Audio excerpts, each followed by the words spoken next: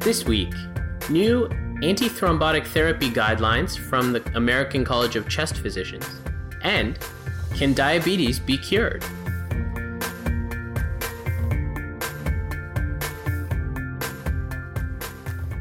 Hello and welcome to The Rounds Table, a weekly podcast about major new research in medicine hosted online at Healthy Debate.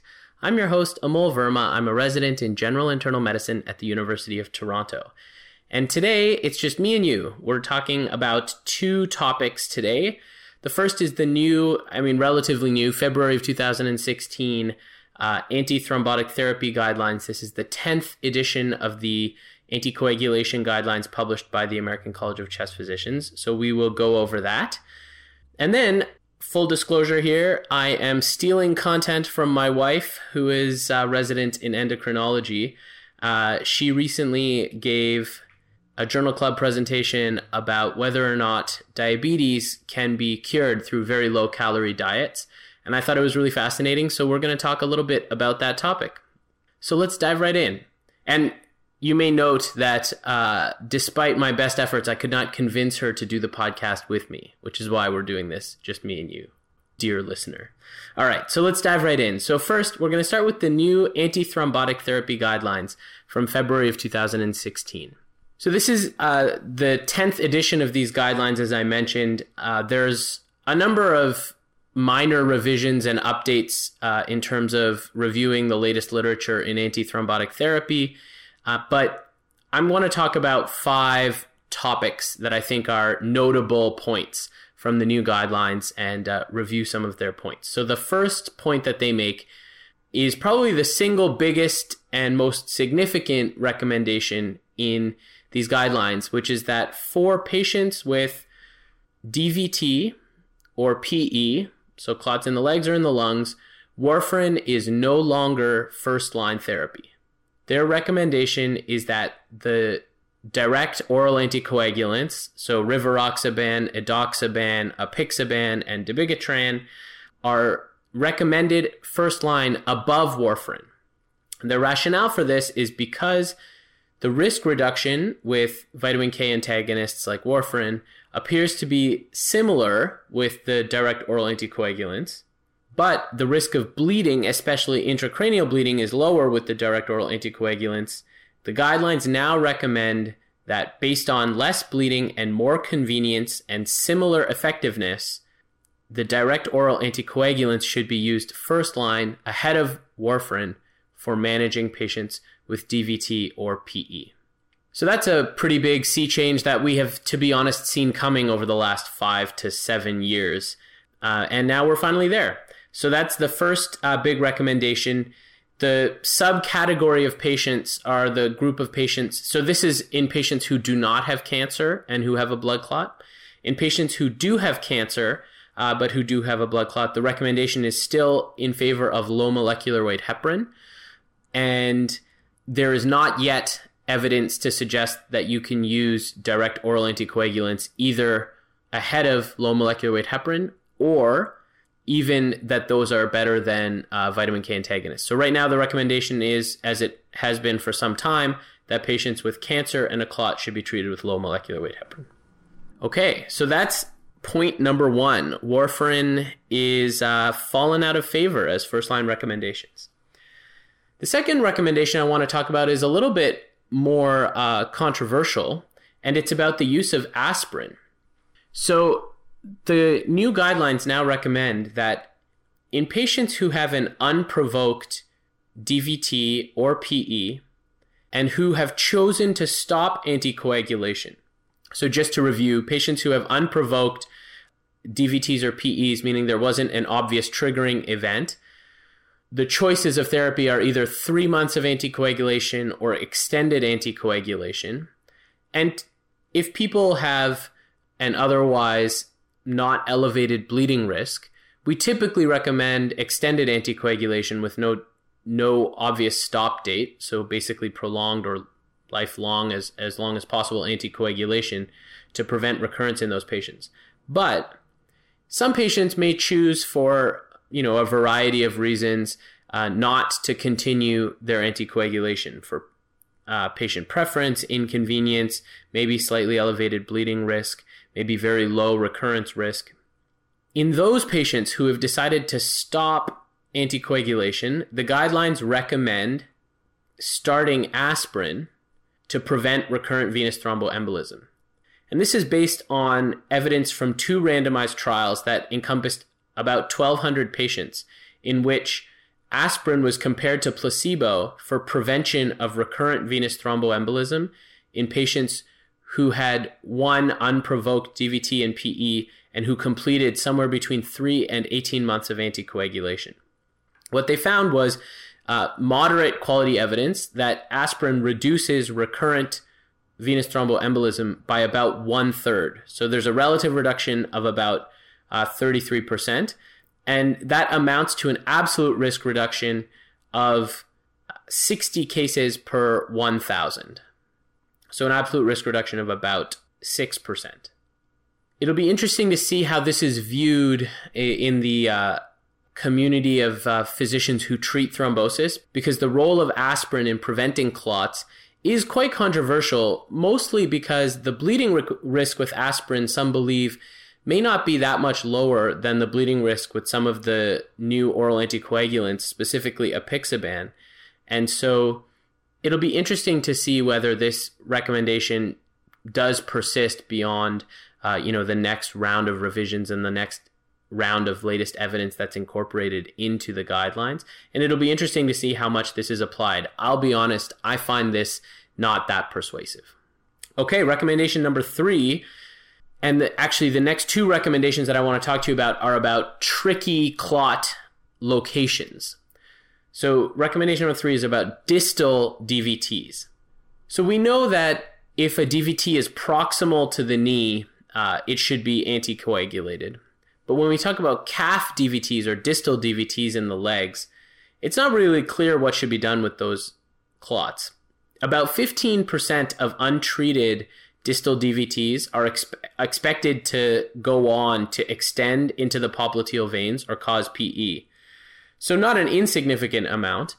And so what these guidelines suggest is that you have to either treat with anticoagulation as you would for a proximal DVT, or monitor the clot with serial ultrasounds for at least 2 weeks to see whether the clot extends. And if the clot extends, then you should anticoagulate. If the clot doesn't extend, you might be able to get away with not anticoagulating. So here's the recommendation. If people have a distal DVT, the first question is, do they have symptoms? If they are severely symptomatic, you may consider anticoagulation anyway. The second question is, do they have risk factors for extension? So the risk factors for extension of a distal DVT are the following. First, do they have a positive D-dimer? Second, is the thrombosis extensive? Meaning, does it involve multiple veins in the calf? Is it more than 5 centimeters in length? The third risk factor for extension is whether it's very close to the proximal veins.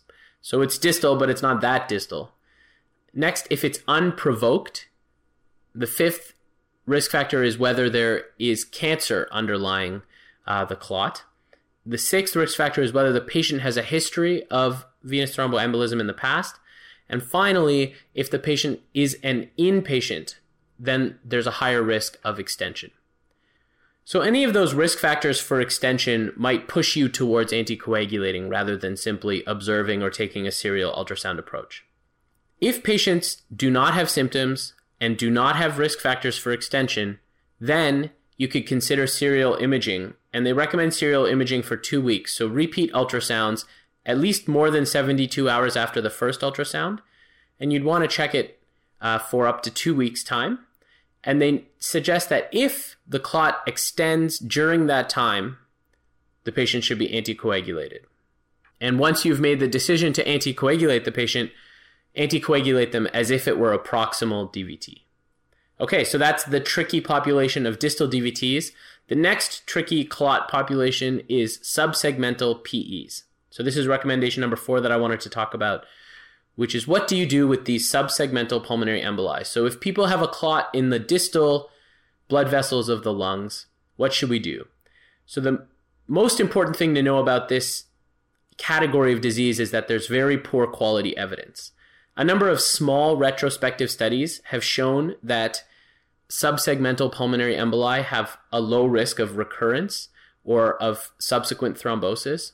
And so we think that they can probably be ignored if they're clinically asymptomatic, but we don't have strong evidence. Here's what the recommendation is. The recommendation from the American College of Chest Physicians is if someone has a subsegmental PE, they should have imaging of both of their legs to make sure that they don't have a DVT.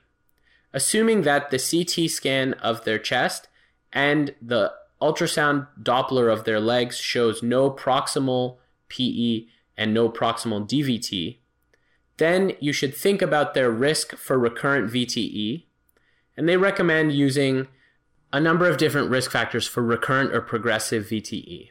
First, whether patients are hospitalized. Second, whether they have active cancer. Third, whether they had an unprovoked VTE. Those risk factors might push you towards anticoagulating the patient. If the patient doesn't have any of those risk factors, and if they have good cardiopulmonary reserve, so they're an otherwise fit person that could tolerate a small extension of a pulmonary embolus, then it would be reasonable to move ahead with simple clinical surveillance, which means just monitoring the patient for signs and symptoms. The final category of thrombosis that I wanted to talk about based on these recommendations is that of recurrent venous thromboembolism.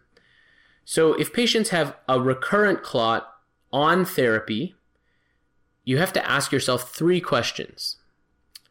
The first is this really recurrence? Or is it simply the persistence of the previous clot or an old clot? So the first is it really recurrence? The second is the patient really adherent to their therapy? And finally, is there an underlying risk factor that could be provoking the clot? Specifically, does the patient have an underlying malignancy? And the reason you have to ask yourself these 3 questions is because patients developing recurrent venous thromboembolism while on therapy is quite rare. And it is unusual, so requires a little bit of extra thought.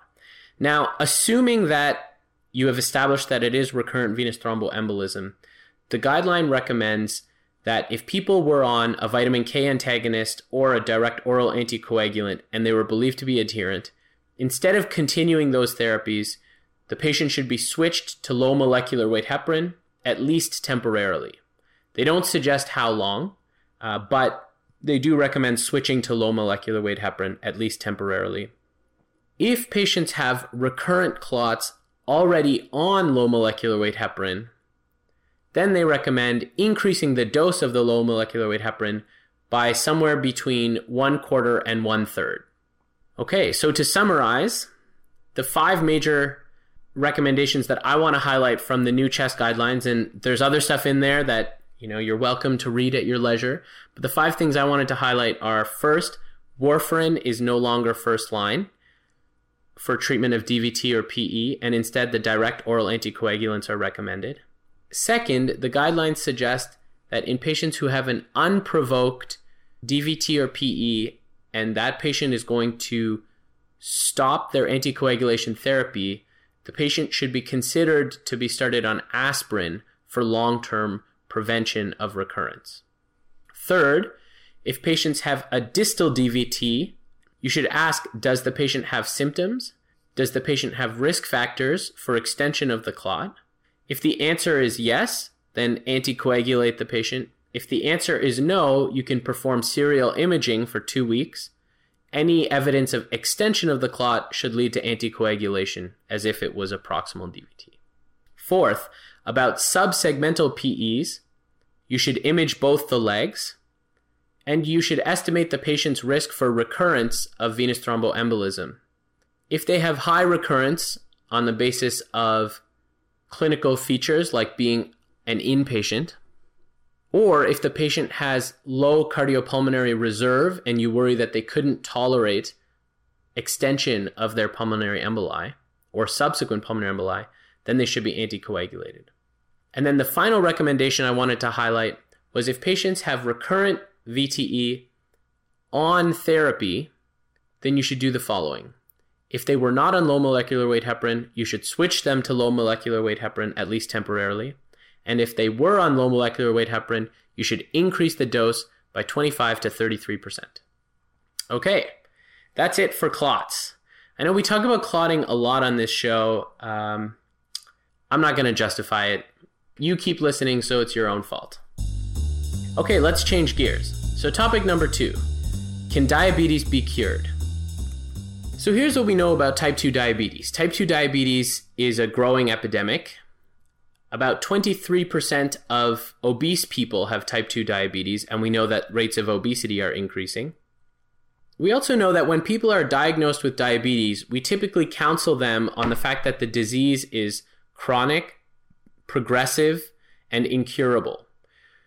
We tell them that they're going to be on medical therapy, that they should introduce lifestyle interventions, as well as various risk factor modification efforts, including both pharmacological and non-pharmacological approaches.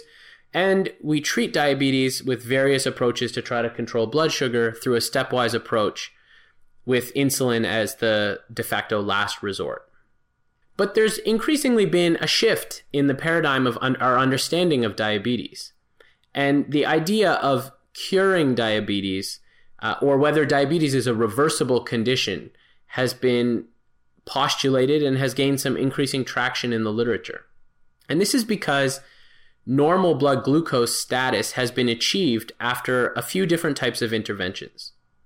Specifically, those interventions are predominantly geared around weight loss. So the most famous one is bariatric surgery. But other interventions include intensive lifestyle therapy or a sharp decrease in caloric intake. There are also a couple of other more experimental therapies, including intensive insulin therapy at the time of diagnosis and pancreas or islet cell transplant therapy. I'm going to focus a little bit more on the weight loss interventions because it's a little bit closer to clinical practice at the moment. So I asked the provocative question, can diabetes be cured? If we're going to be scientific about it, we should probably be clear that really we're talking more about remission rather than cure. The distinction being that remission is restoring or achieving good health with the possibility that the disease could recur in the future. And that's probably more accurate when we're talking about diabetes rather than something like, fully curing the condition like one might with an early stage cancer. So the less sexy title of this segment probably should have been, can we induce remission in patients with diabetes? So I mentioned that there are a few different types of interventions that have been shown to actually induce remission in diabetes. So the first is intensive lifestyle therapy. The most famous study was the Look Ahead study. So this was a randomized control trial of about 4,500 patients who had varying duration of type 2 diabetes and who needed to have a BMI of greater than 25. The study compared an intensive lifestyle intervention as opposed to diabetes support and education. The patients were followed for 4 years. The primary outcome of the study was to look at whether or not the intensive lifestyle intervention could reduce cardiovascular events. And the study, which was published in the New England Journal of Medicine in 2012, showed no benefit in terms of cardiovascular outcomes. Interestingly, though, a secondary analysis of the study did show that the intensive lifestyle intervention was able to induce diabetes remission in a subset of patients. So the lifestyle intervention was that patients had group and individual counseling, which was aimed to reduce their total caloric intake to between 1,200 and 1,800 calories per day. They also had other dietary modifications like reducing fat intake, and they had an increase in physical activity. So what was found was that there was more weight loss in the intensive lifestyle intervention group, 8.6% of weight lost as opposed to 0.7%. They also found that diabetes remission was greater in the intensive lifestyle group. So 11.5% of patients at 1 year achieved diabetes remission in the intensive group as opposed to 2% at 1 year, and then 7.3% at 4 years. So about 10% of patients achieved remission in their diabetes with this intensive lifestyle intervention. And for some of those patients, that persisted out to 4 years afterwards. They found that the people who were more likely to achieve remission had a shorter duration of diabetes and had greater weight loss, and also had better baseline hemoglobin A1C. So that's intensive lifestyle intervention. The Look Ahead study has widely been regarded as a negative study. It didn't show improvement in cardiovascular outcomes, but certainly there's some encouraging evidence from the intensive lifestyle intervention that for about 10% of people, they were able to achieve a remission in their diabetes. And just to be clear, by remission, we mean blood glucose levels returning to normal without requiring ongoing use of diabetes medications. Okay, the second and most famous, and I think people would agree, most successful intervention for treating diabetes, and more specifically inducing remission of diabetes in patients who are obese, has been bariatric surgery. So observational studies have reported 60 to 90% rates of remission of type 2 diabetes following bariatric surgery. Now, there haven't been that many randomized control trials. There was a systematic review of bariatric surgery versus non-surgical treatment for obesity. It was published in the BMJ in 2013. They included randomized control trials that had at least 6 months of follow-up, and that included individuals who had a BMI of greater than 30. And the studies had to compare a bariatric surgery technique with non-surgical treatment. So they found with this systematic review and meta-analysis 11 studies with 796 patients whose BMI ranged between 30 and 52, so obese and, extremely morbidly obese. What they found was that individuals who were allocated to bariatric surgery lost much more body weight. The mean difference was 26 kilograms of additional weight lost in the bariatric surgery group as opposed to the non-surgery group. And they also found that the bariatric surgery group had a much higher rate of remission of type 2 diabetes. Depending on the assumptions that were used when they did their meta-analysis, the likelihood of achieving diabetes remission ranged from 5 times more likely to 22 times more likely at achieving diabetes remission. So certainly this has been one of the most widely regarded and important outcomes associated with bariatric surgery. Now, the really fascinating question is, why does bariatric surgery cause diabetes remission?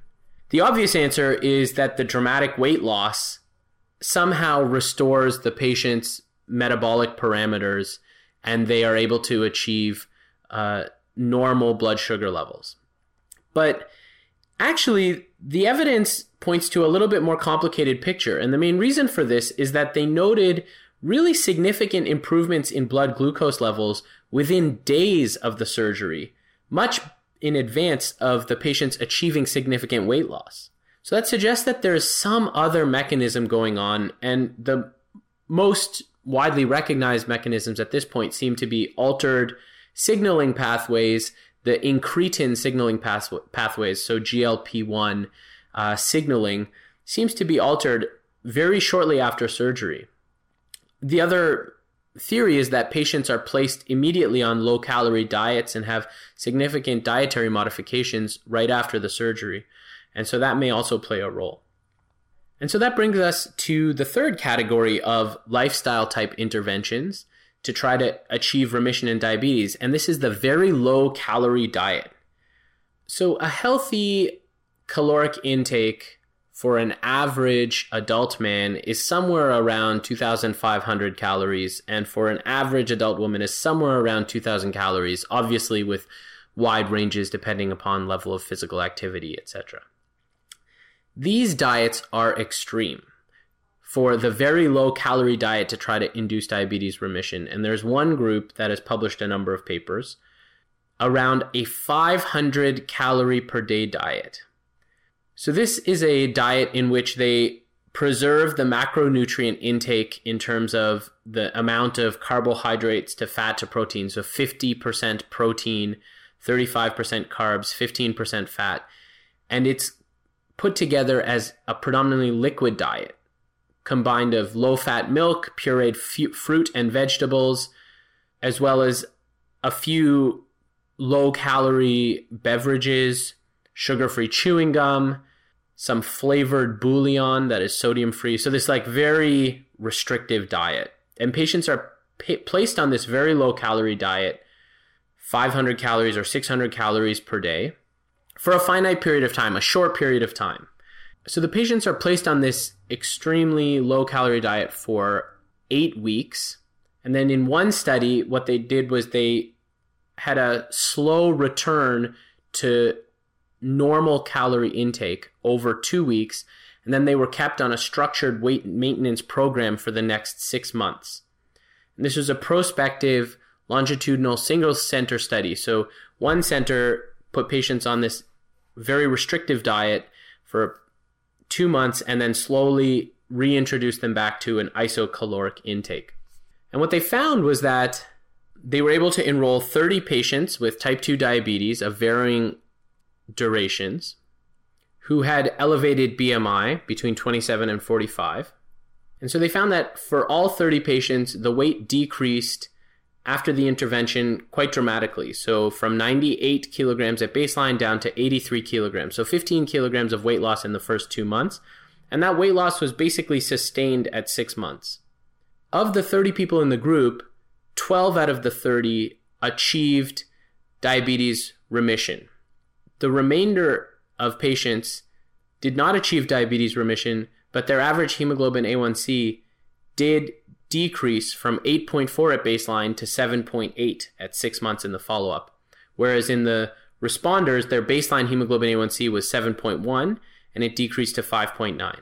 The authors did a number of interesting physiologic measurements, and without getting into all of the details, the really interesting thing that they found was that in the people who responded really well to the therapy of the very low-calorie diet, those patients were able to achieve improvements in their pancreatic beta cell function so that they started secreting insulin much more quickly in response to glucose, suggesting that there's real opportunities for patients to restore function to their pancreatic beta cells even after a very short but intensive lifestyle intervention. So, to summarize, there's an emerging body of evidence that some interventions have been able to achieve remission in diabetes, but this is very preliminary. First of all, the interventions are often quite extreme, and it's unclear really how many people with diabetes would be able to adhere to such a severe caloric restriction or would be able to undergo something like bariatric surgery. So the interventions are quite extreme. The patients that these have been tested in so far have been highly selected, so how generalizable this is to the overall population is not clear. And the long-term effects are still not as well known. I think it's important to separate bariatric surgery here from the lifestyle interventions because increasingly we're seeing stronger and stronger results from the bariatric surgery long-term follow-up studies. But all of this points to a shift in the understanding of diabetes as a disease. Diabetes is not necessarily a progressive disease that is associated with an inexorable decline in pancreatic beta cell function. There's some evidence to suggest that with radical interventions, sure, we are able to achieve restoration of pancreatic beta cell function and in some patients achieve remissions in diabetes. And it's certainly a very promising area for future research to understand ways that we can actually try to halt the process of diabetes and, in fact, reverse the development of the disease. Okay, so that's it for topic number 2. Finally, we come to our good stuff segment, my short and sweet observation from the world of medicine this week. So the thing that I stumbled across this week is actually something that has crossed my path before, but I spent a bit more time with it this week, and it's the story slam on being a doctor put together by the Annals of Internal Medicine. So Annals hosted an event where a number of physicians came to share stories about being a doctor in November of 2015, and then they put up the videos on their website.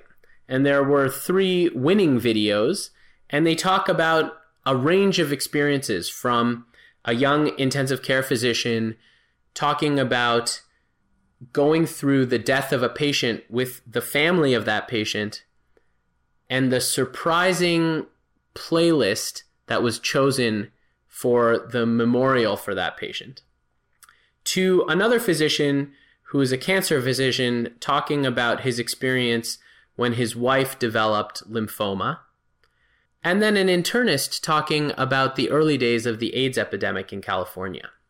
So a really fascinating set of short stories. They're all somewhere between 5 and 8 minutes long, and it is well worth checking out.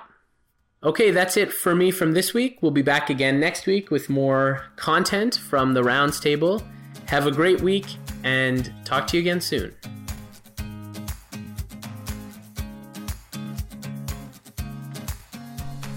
The Rounds Table is hosted online by Healthy Debate. You can find us at healthydebate.ca/The Rounds Table. Follow us on Twitter @Rounds Table, or find us on Facebook at facebook.com/Rounds Table Podcast. Thanks for listening.